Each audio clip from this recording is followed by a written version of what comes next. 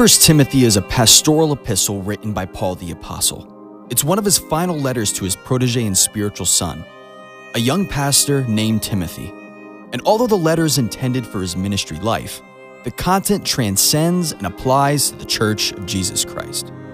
Within this letter is the most explicit and complete instructions for church leadership and administration. Not only is the Christian's character of utmost importance, but also the church's culture is of spiritual significance.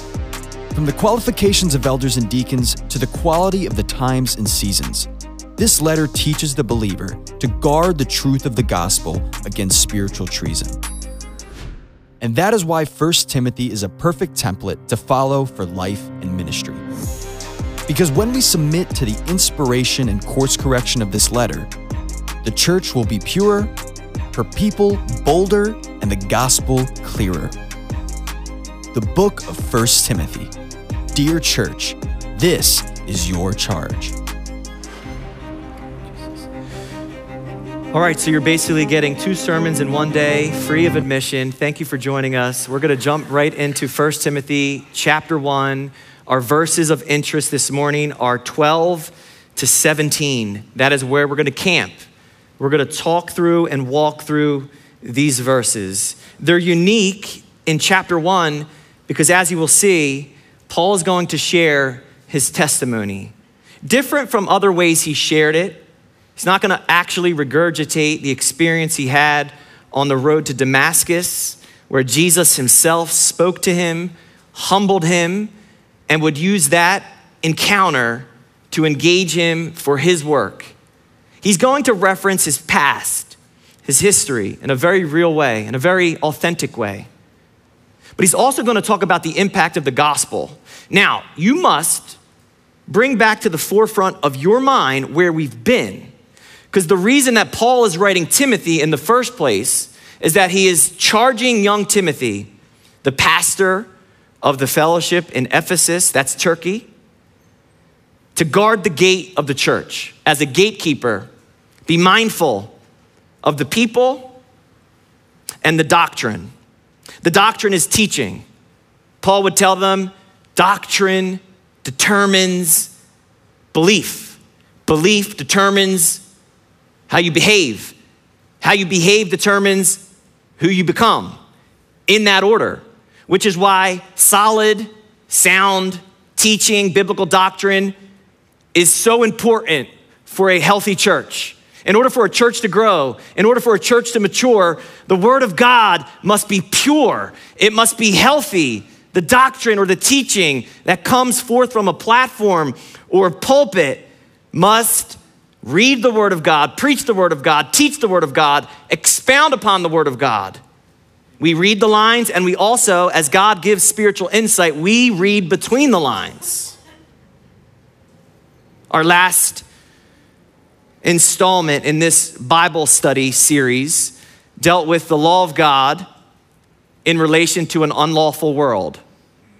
A world that is lawless needs the law of God. Now, when I say the law of God, of course, the law of God is the Old Testament. The Psalms, the prophets, or as Jesus said, the law and the prophets. It's the Old Testament. If I was to condense it, I would tell you the law of God is the 10 Commandments. The law that God gave Moses for his people Israel are the 10 Commandments. The first 3 are Godward. The first 3 can be summarized by, there's no other God. No other God before the one true God. Commandment number 4 is about the Sabbath. The final 6 commandments are manward, how you treat your neighbor. And we know that is why Jesus consolidated it and said, hey, love God with all your heart, soul, mind, and strength, and love your neighbor as you love yourself. Jesus came and fulfilled to a T perfectly the law of God. And here's why that is important, because we can't fulfill the law of God. Which is why Paul was telling Timothy, there are those who are abusing the law of God, misusing the law of God, skewing the law of God. We live in a world that wants to remove the law of God from the public square. Without the law of God, there's no accountability. There's no moral relevance. Which is why we lead with the law of God. Why? because it's a mirror.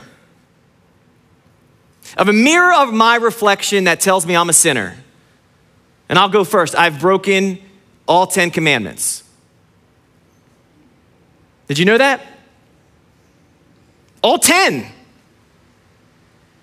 Lust in my heart, adultery. Anger in my heart, murder. I want what's not mine, coveting.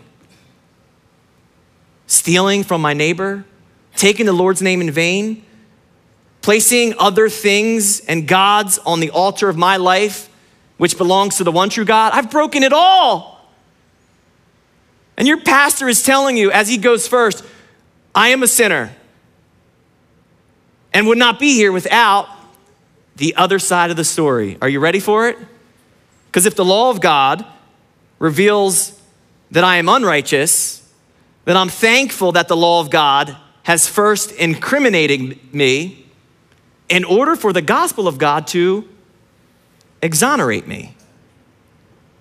Legal language. Every one of us has been incriminated by the law of God. No excuses, no justification, no way out. The verdict is in. Guilty as charged. And we stop there. We're humbled there. And we're not without hope there because there was an advocate who stepped in and fulfilled that law and laid down his life and died the death that I deserved. And based on the sacrifice of Jesus, here's the gospel. You are exonerated of your charges. That's unbelievable. And yet the Bible's like, no, you can believe it. Would you believe it this morning? Would you understand what the gospel has accomplished in your life? The saving of the soul. You've gone from death to life. You've gone from darkness to light. Is that not enough to get excited about? Is that not enough? During praise through music. Notice I said praise through music. I want you to praise God when there's no music. But we have the honor and opportunity to come together on a weekly basis to praise our God through music. And I don't think the room should be so quiet in the midst of praising God for what the gospel has accomplished. At least this is what Paul gets at after discussing the law's purpose when used lawfully. He says this, and I'll read all of our verses and then we're gonna make our way through one at a time. Verse 12 to 17. And I thank Christ Jesus our Lord who has enabled me because he counted me faithful, putting me into the ministry. Although I was formerly a blasphemer, a persecutor, an insolent man, but I obtained mercy because I did it ignorantly in unbelief. Verse 14. And the grace of our Lord was exceedingly abundant with faith and love which are in Christ Jesus. Verse 15. This is a faithful saying and worthy of all acceptance, that Christ Jesus came into the world to save sinners, of whom I am chief. Verse 16. However, for this reason I obtained mercy, that in me first Jesus Christ may show all long suffering as a pattern to those who are going to believe on him for everlasting life. And then he breaks out in what we call doxology. In the middle of the letter, verse 17. Now to the King eternal, immortal, invisible, to God who alone is wise, be honor and glory forever and ever. Amen. Interestingly, Paul's not even done his introduction. We'll get to that next Sunday, Lord willing. But for the time we've been allotted this morning, verse 12. And I thank Christ Jesus our Lord, who has enabled me, mark that, because he counted me faithful, mark that, putting me into the ministry. Notice, if you will, the onus is on the Lord. Paul is first orienting our attention to the Lord. What has the Lord done? I thank him who has enabled me. This idea behind enablement, it's an unbelievable Greek word. It means infusion, strength. So we say encourage. This is an endowment of strength, an endowment of ability. Who has given us our abilities? It tells us, Christ Jesus. He's endowed us. He has infused us with an ability. He's enabled us. In one sentence, none of us are able unless he enables us. None of us in any sphere have the ability in and of ourselves to accomplish anything, especially for the Lord, unless he's the one that gives us the ability. And then Paul says, because he counted me faithful. Interestingly, this is seemingly one of the qualifications of ministry. Now, here's what's crazy. Most people would actually assume that the qualifications of ministry require eloquence. That's not what it says, though. Because he counted me as an eloquent speaker, because he counted me as an intellectual thinker. No. Because he counted me, what's it say? Say it again. Faithful. Faithful. So what's the qualification to be used by God? One, to be counted trustworthy is the word. Faithful is the word. Not eloquence, not intelligence, faithfulness. Not charisma, character. The Lord uses men and women of character. So it's the Lord who knows the motives of the heart, which is why I would say be careful, and I would caution anyone from assigning someone else motive, because only the Lord knows the motives of the heart. He moves from, I thank you for the ability you've given me. I thank you that you've counted me faithful. And then he says, for putting me or entrusting me with ministry. 1 Corinthians chapter 4, verse 2 will tell us, it is required in stewards that one be found faithful. So as God finds us faithful, he then, like many of the parables that Jesus told, he entrusts us with more responsibility. Every parable, parable of the talents, parable of the minas, all of them dealt with what God has entrusted to an individual, and what they did with what they were entrusted with determined whether or not they were blessed and whether or not it multiplied. Which is a lesson and a message in and of itself. What are we using that God has entrusted to us for either the world that needs to be used for the Lord? What are we abusing that God has entrusted to us that should be used for his kingdom, that we're using for our kingdom?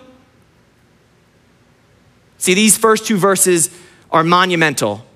Paul is saying, it is the Lord who enables, it is the Lord who estimates, and it is the Lord who entrusts, in that order.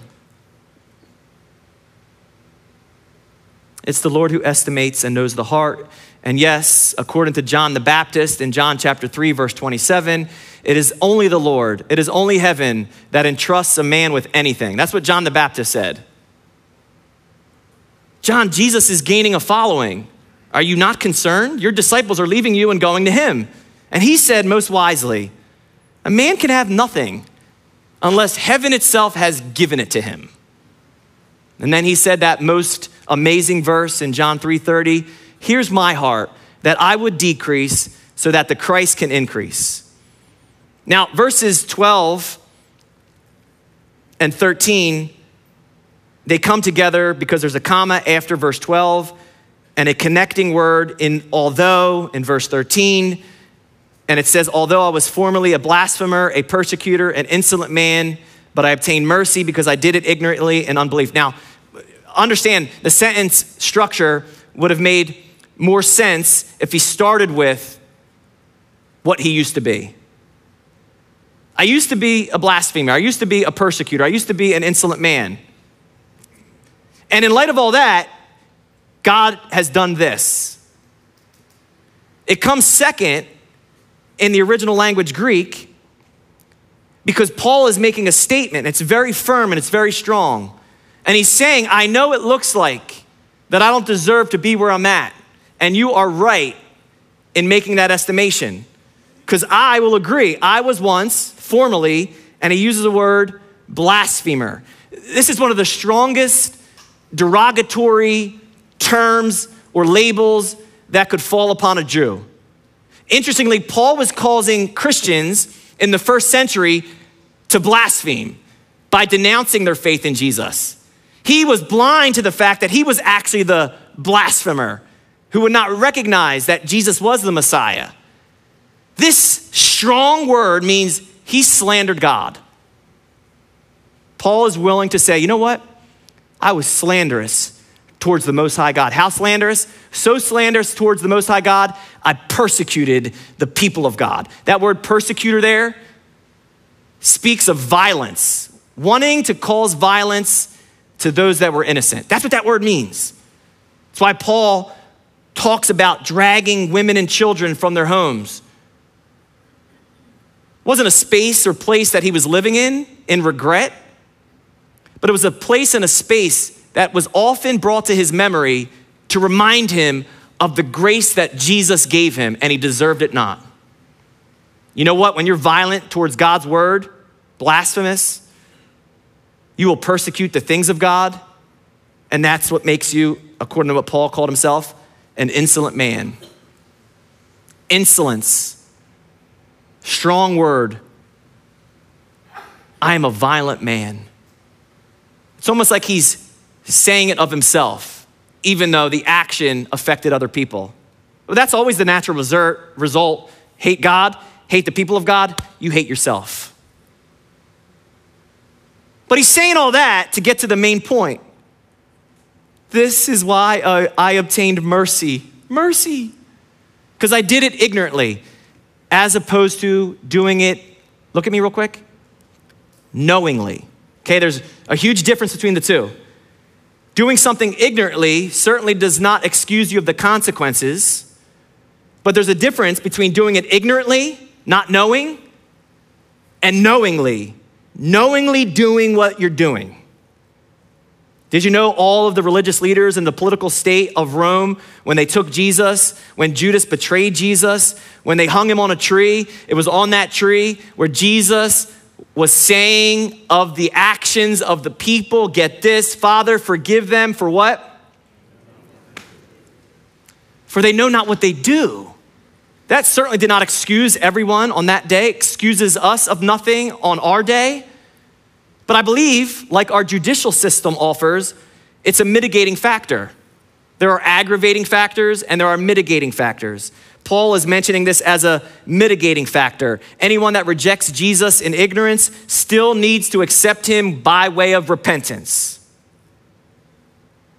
See, verse 12 and 13 are comparisons of what the Lord will do regardless of what we've done. And here's where this gets extremely encouraging. You know, there are times when I'm going out on the ministry circuit and I have the honor to share my testimony, my story. I'm in the green room, as we call it, or I'm behind the curtain, and I'm praying. I'm praying that the Lord would be glorified in the midst of this talk or this message, but I'm also struggling. I'm struggling with how I should say it, even though I've told it countless times. And the reason I struggle is because I'm human. And the last thing I want to do is get up here and wear my heart on my sleeve and regurgitate what I did in my past, which comes with a weight of guilt. So I say, Lord, what do I say to these people today? How do I say it? And very subtly in my spirit, in my conscience, I hear him say through his word, tell them what you did. Just get out there and tell them what you did. Don't hold anything back. All right, I'll tell them what I did. Then what I tell them? What do I say after that? And again, very still, very subtle, the impression of the Spirit. Then you tell them what I do. That's it. See how simple it has become for me.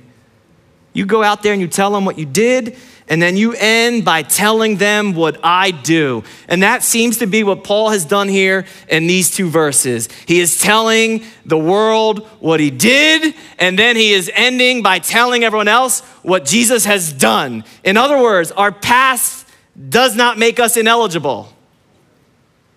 In fact, with repentance, our past keeps us humble. Without repentance, our past can keep us hard. Without repentance, our past can keep us haughty. Without repentance and remorse, our past can keep us hopeless. Anybody stuck in their past? Without repentance, our past can keep us heavy.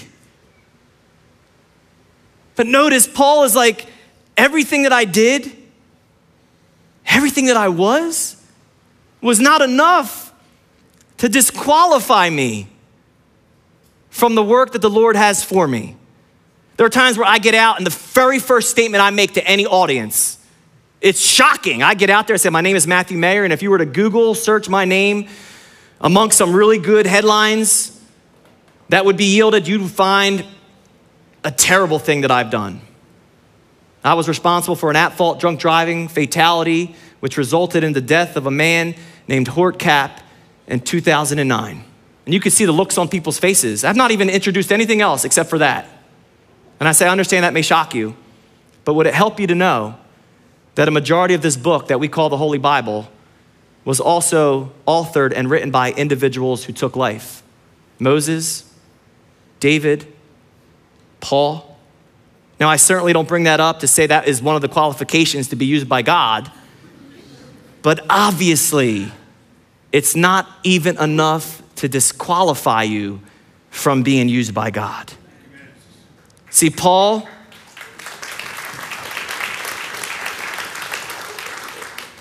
one of the moments in reading this verse that struck me was the fact that Paul does not gloss over his past.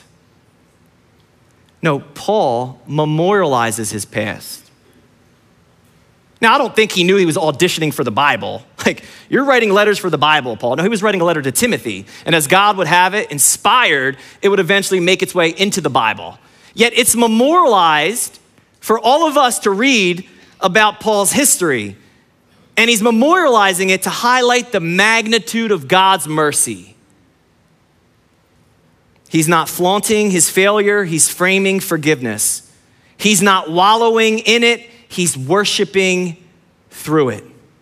You better believe there were people, antagonists, both inside the early church, inside the religious establishment, and of course in the political establishment of Paul's day that were quick to remind him what he did and why he should not deserve the platform that he was on. You better believe it.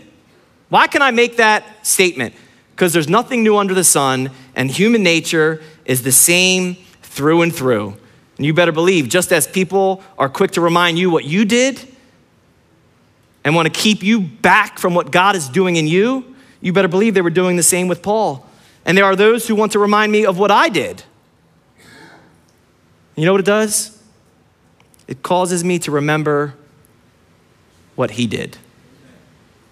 Talking about the simple fact that no matter what you do, or no matter what you don't do, God's plan is gonna run through. Write this down. His infallibility works through our fallibility. Okay, his perfect knowledge, he doesn't make any mistakes. It works through the fact that we do make mistakes. We don't have perfect knowledge. Let me change that word because I make up words all the time. His infallibility works through my fallibility, my ability to fall, my ability to fail. And the reason I hold on to that one truth more than any other is because of my history. Just yesterday, that bled into my today, based on a post I made on Facebook. I woke up to a thread that I couldn't believe it was that long. And it was based on a comment on my post that said this from another person. Remember when you got drunk and killed a guy? Yes. March 7, 2009, 2:51 a.m. in the morning. Milepost 18.7 on the Atlantic City Expressway. Yes, I remember. And I was blown away by the amount of people from this fellowship that went to my aid and began to defend me. The encouragements you dropped warmed my soul. Leon, I felt your love, Big Papa. Stephanie, Lisa, so many. And while I appreciate that, can I share my heart with you for a moment?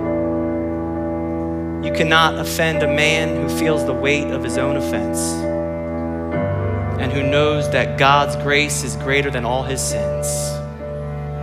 So while I'm used to that, it simply gives me the opportunity to point to the forgiveness of my Savior.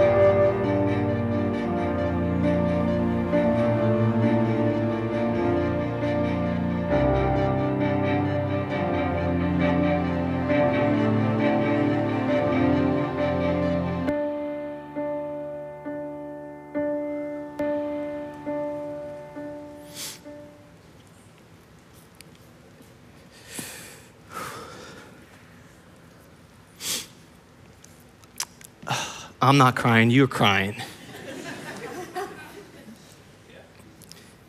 Verse 14. And the grace of our Lord was exceedingly abundant with faith and love which are in Christ Jesus. With faith and love which are in the sphere of Christ. That's where they exist. That's where they are derived. It's where you find them. Faith and love, of course, here at this moment in the text, faith and love are striking contrasts to the unfaithfulness and unbelief and the hatred that was previously found in Paul's life. He's saying, I've got this faith and this love that are in Christ because of the grace that God gave me. And the term is exceedingly abundant, which means like waves constantly crashing on my life. I don't deserve it. This one verse took me on a journey. I wrote down the first statement. God's grace is exceedingly abundant. Translation, you cannot out-sin the grace of God. Right, where sin abounds, grace abounds more. Paul's like, does that mean that you should keep sinning so that you get more grace? Absolutely not. But what he's saying is God's grace weighs more than your greatest mistake. And that is why I said in that video, you can't offend a man who feels the weight of his own offense and who knows that God's grace is greater than all of his sins. How do I articulate that God's grace is exceedingly abundant? Well, I wasn't with you last Sunday because as God allowed it and ordained it, I was at a church in Philadelphia where I had the honor for the first time in 14 years, the first time where I would see one of my victims' daughters face to face. And not only did we see each other face to face, the pastor of that fellowship, Pastor Randy of Calvary Church in Wyncote, had the spiritual wherewithal to invite me to take the stage with Somali.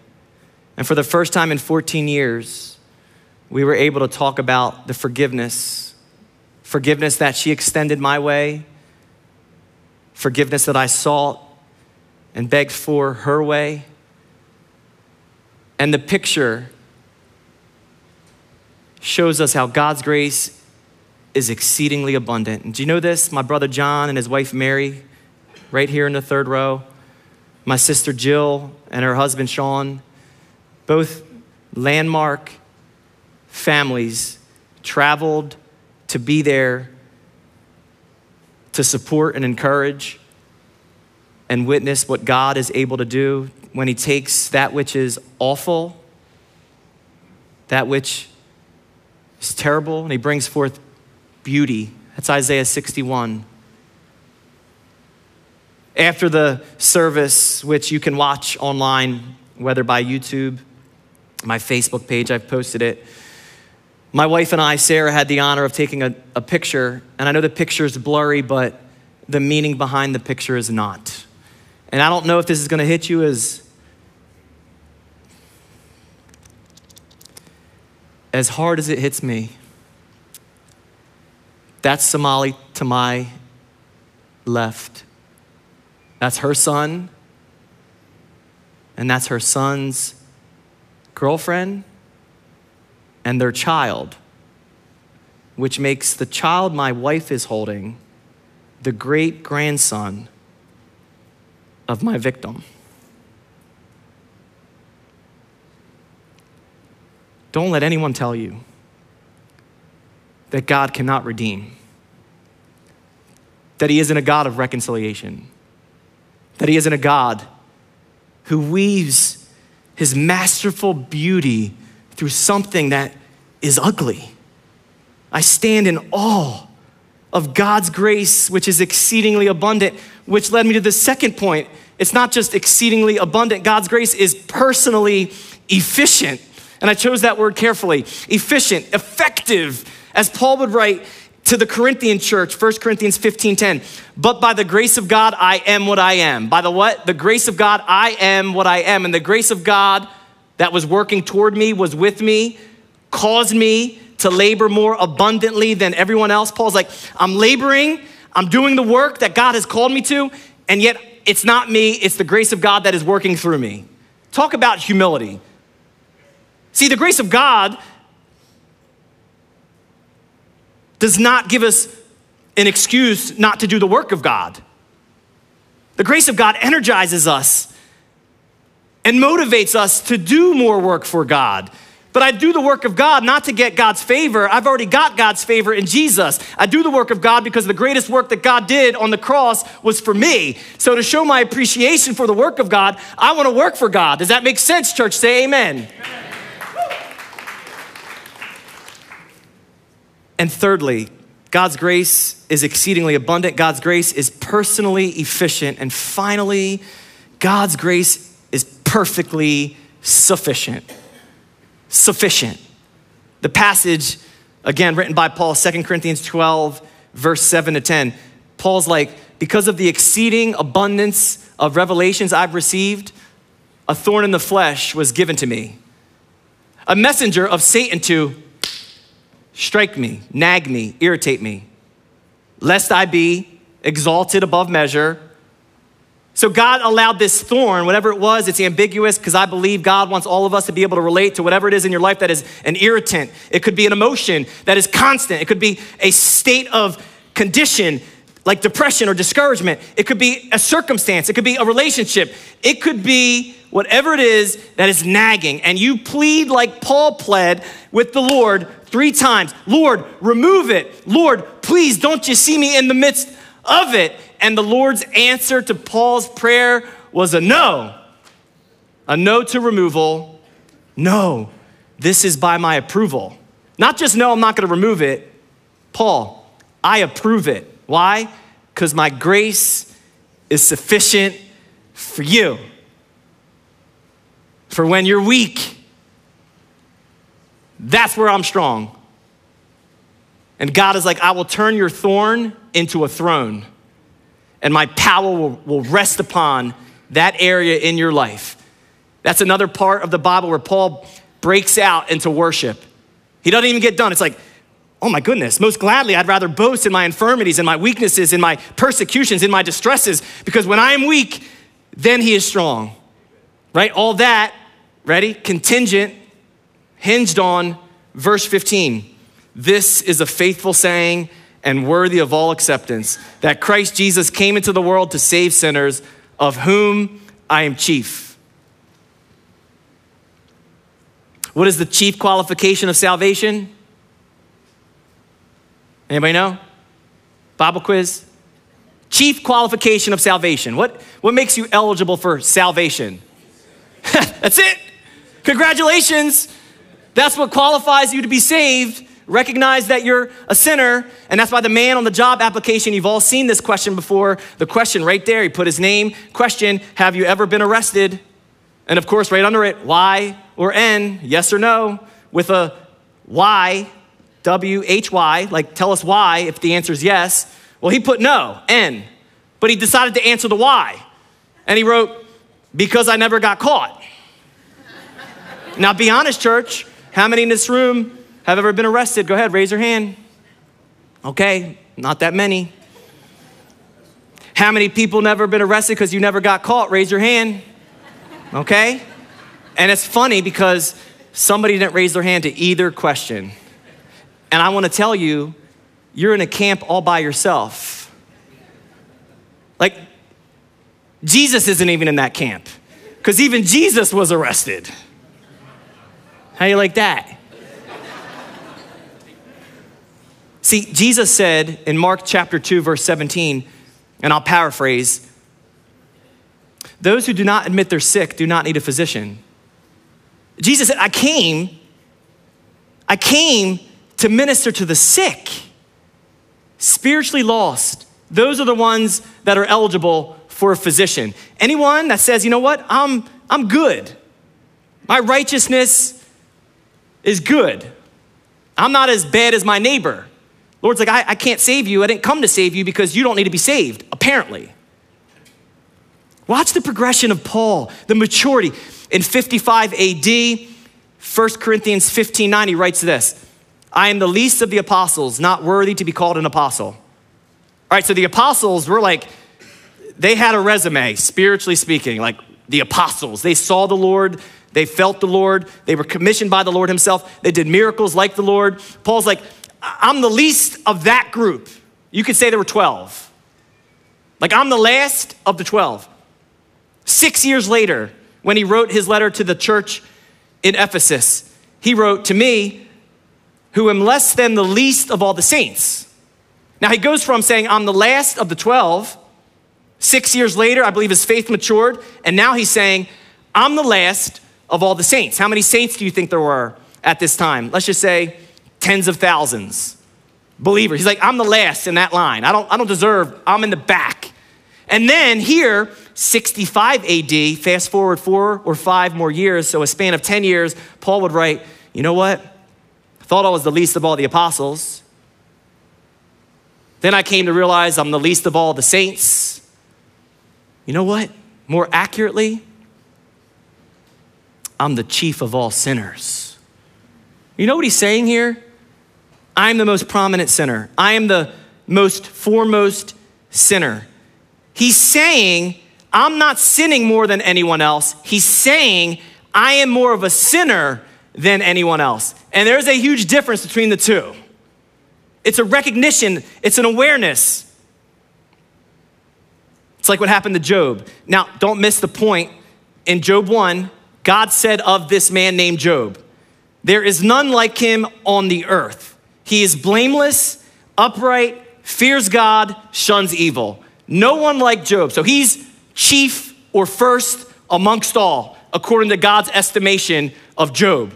And then fast forward to chapter 42. After all Job's plights, he eventually is questioning, where's God in the midst of all this? God reveals himself in the midst of all this as like a gentle rebuke, like, I'm God, and you have no prerogative questioning what I'm doing. And it's humbling. And this is what Job said. I have heard of you by the hearing of the ear, but now my eye sees you. Therefore, I abhor myself and repent in dust and ashes. What? I abhor myself? I reject myself. I despise myself in the presence of God. God was like, this guy's chief amongst the world as far as integrity goes. And in God's presence, Job himself goes, I don't deserve this. See, the closer we get to Christ, the more we realize how far we are from Christ.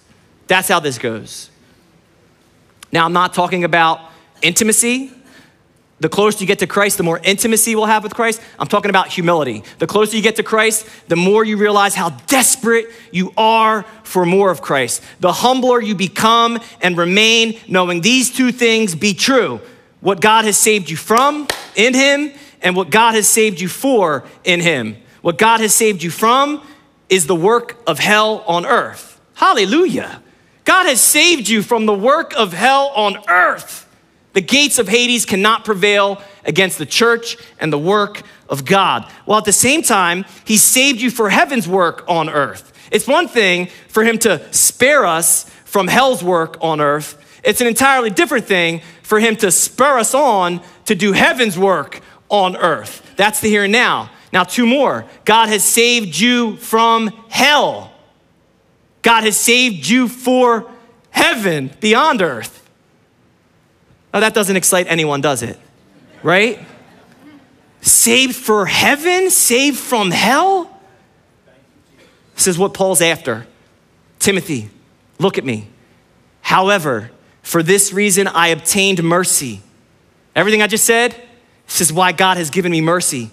That in me first, Jesus Christ might show all long suffering as a pattern to those who are going to believe on him for everlasting life. Why did Paul recognize his history, memorialize it, and then highlight the grace of God and the mercy of God? He's like, hey, God is using my life as a pattern. If there's anyone out there who thinks they're too far gone, too down deep in the pit, Paul's like, look at me. If God can save me, he can save thee. If grace can grab me, grace can grab thee. This is what Paul is saying. His life is a pattern, a blueprint, an example, a template, that God is long suffering, that God is patient, that God is a loving God, and he will save you from yourself, he'll save you from your sin, and he'll save you from Satan. This is enough. at least for Paul, and I'll echo it, to break out in praise and what we call doxology. Verse 17, now to the King, eternal, immortal, invisible, to God who alone is wise, be glory and honor forever and ever. Amen. Paul's not done. He explodes with praise and recognizes these divine traits. As king, his sovereign rule is over every person, every place, and everything. Is that not a truth for the times? As eternal king, his reign and rule is over every time, inside of time, outside of time, all the time, both now and forever. Stay with me, I'm moving rather quick. He goes from king, eternal, from the scope of rule to the scope of his being. He's immortal king. That means his existence is incorruptible. The person of Jesus is not able to be ravaged or ruined. No terroristic group can stop the work of this immortal king. As invisible king, he cannot be seen by the naked eye, nor defined or made by the human mind. And the blessing of knowing Jesus is that Jesus was the visible representation of the invisible God. To God alone is more appropriate. To this king eternal, this king immortal, this king invisible. Paul's like, there's no other God. It's him and him alone. And Christianity unashamedly exclaims the exclusivity of the gospel. There's only one God, and there's only one Son, there's only one Spirit, there's only one gospel. The God of the Bible is not one among many. The God of the Bible is the only God, and he has ordained his Son Jesus as the only way to receive God. In fact, everything we see in verse 17 is seen clearly in the Son of God. Jesus Christ is the eternal God, the King of Kings, the Lord of Lords, Revelation 19:16. Jesus Christ is the immortal God, John chapter 1, verse 1, who saw no corruption, Psalm 16:10. He is the image of the invisible God, Colossians 1:15. And he's the only way for sinners to get to God, John 14:6. Christ is supreme. Christ is sovereign. Christ is Savior. Let me make it a little bit easier. Christ is supreme above all. Christ is sovereign over all. Christ is Savior, all in all. God's grace is abundant. God's grace is efficient. God's grace is sufficient. Dear church, this is your charge. He is a chief Savior for every chief sinner. And since we're not dead, we're not done. We've heard it by God's grace. Let's do it.